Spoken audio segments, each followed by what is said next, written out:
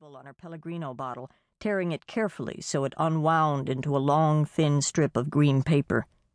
She just didn't want to give up so soon. Almost 2 months before, Schuyler's grandmother, Cordelia Van Allen, had been attacked by a silverblood, the mortal enemies of the blue blood vampires. Schuyler had learned from Cordelia that, like the blue bloods, silverbloods were fallen angels, doomed to live their eternal lives on Earth.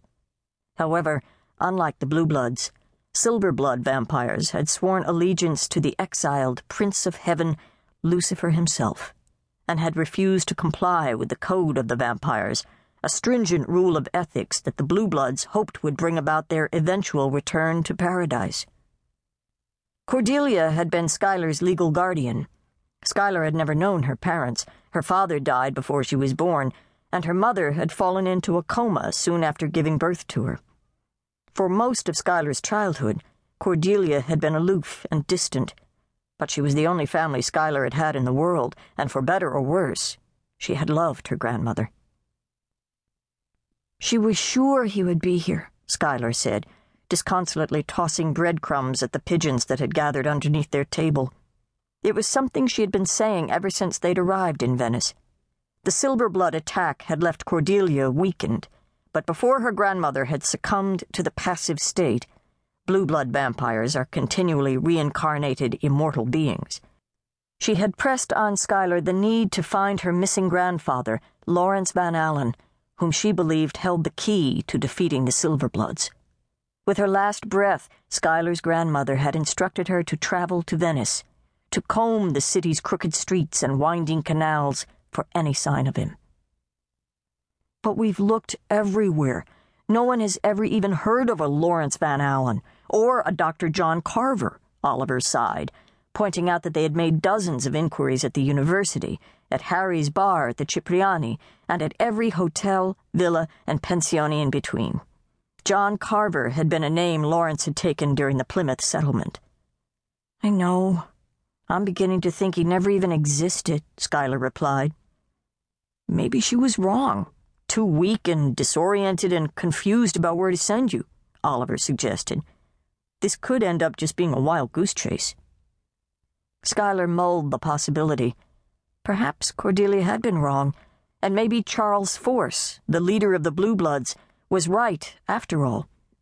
But the loss of her grandmother had affected her terribly, and Schuyler was nursing a fevered determination to carry out the old woman's final wish.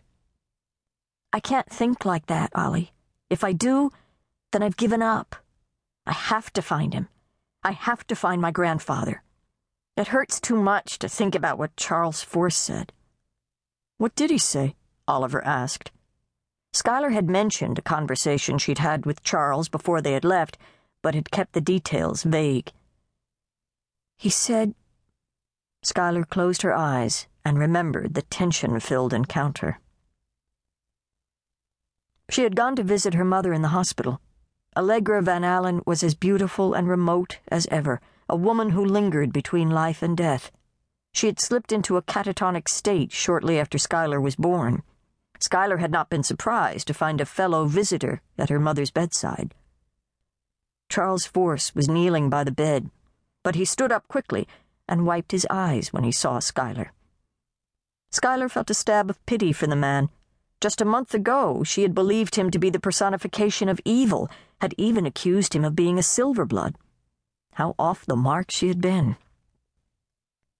Charles Force was Michael, pure of heart, one of the archangels who had voluntarily chosen exile from heaven to help his brethren who had been cast out during Lucifer's revolt and cursed to live their lives on earth as the Blue Bloods.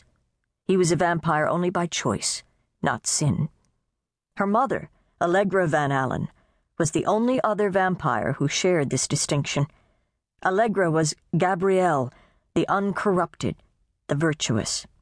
Michael and Gabrielle had a long and entangled history. They were vampire twins, bloodbound to each other, and had been born brother and sister in this cycle. The bond was an immortal vow between blue bloods, but Gabrielle had forsaken the vow when she had taken Schuyler's red blood father, her human familiar, as husband instead.